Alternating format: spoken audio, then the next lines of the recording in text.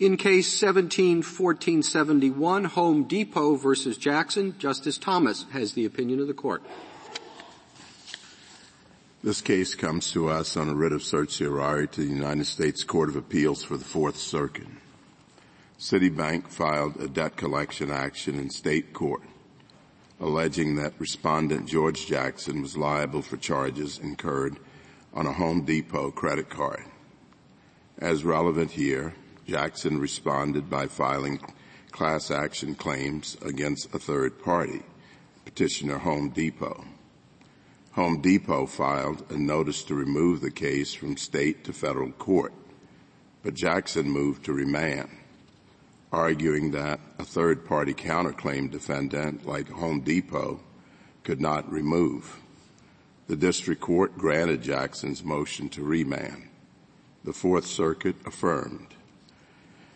It held that neither the general removal provision, 28 U.S.C. 1441A, nor the removal provision in the Class Action Fairness Act, 28 U.S.C. 1453B, allowed Home Depot to remove the class action claims filed against it. In an opinion filed with the clerk today, we affirm. Because the term defendant is used in 1441A and 1453B, refers only to the party sued by the original plaintiffs, the provisions do not allow a third-party counterclaim defendant like Home Depot to remove. Section 1441A provides that any civil action over which a federal court could or would have original jurisdiction may be removed to federal court by the defendant or the defendants. This court has long held that a district court, when determining whether it has original jurisdiction over a civil action, must evaluate whether the plaintiff could have filed the operative complaint in federal court.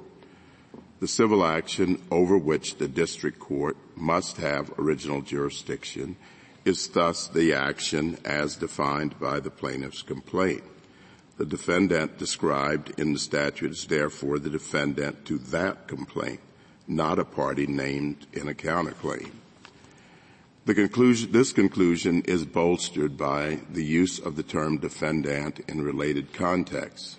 For example, the Federal Rules of Civil Procedure differentiate between third-party defendants, counterclaim defendants, and defendants. And in other removal provisions, Congress has clearly extended removal authority to parties other than the original defendant. It has not done so here.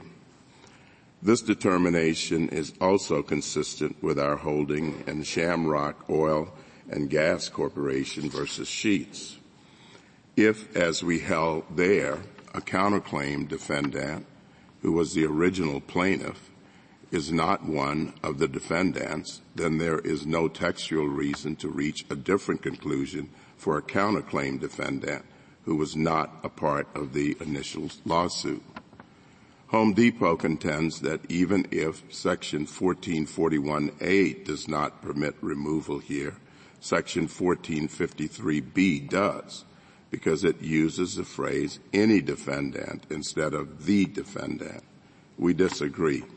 Section 1453B provides that a class action may be removed by any defendant without the consent of all defendants and without regard to whether any defendant is a citizen of the state in which the action is brought.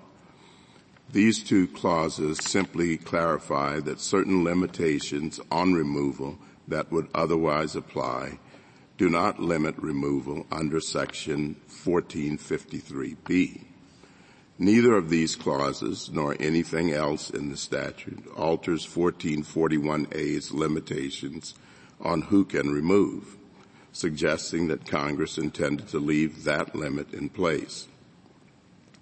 For these reasons and others set forth in our opinion, we affirm the judgment of the Fourth Circuit.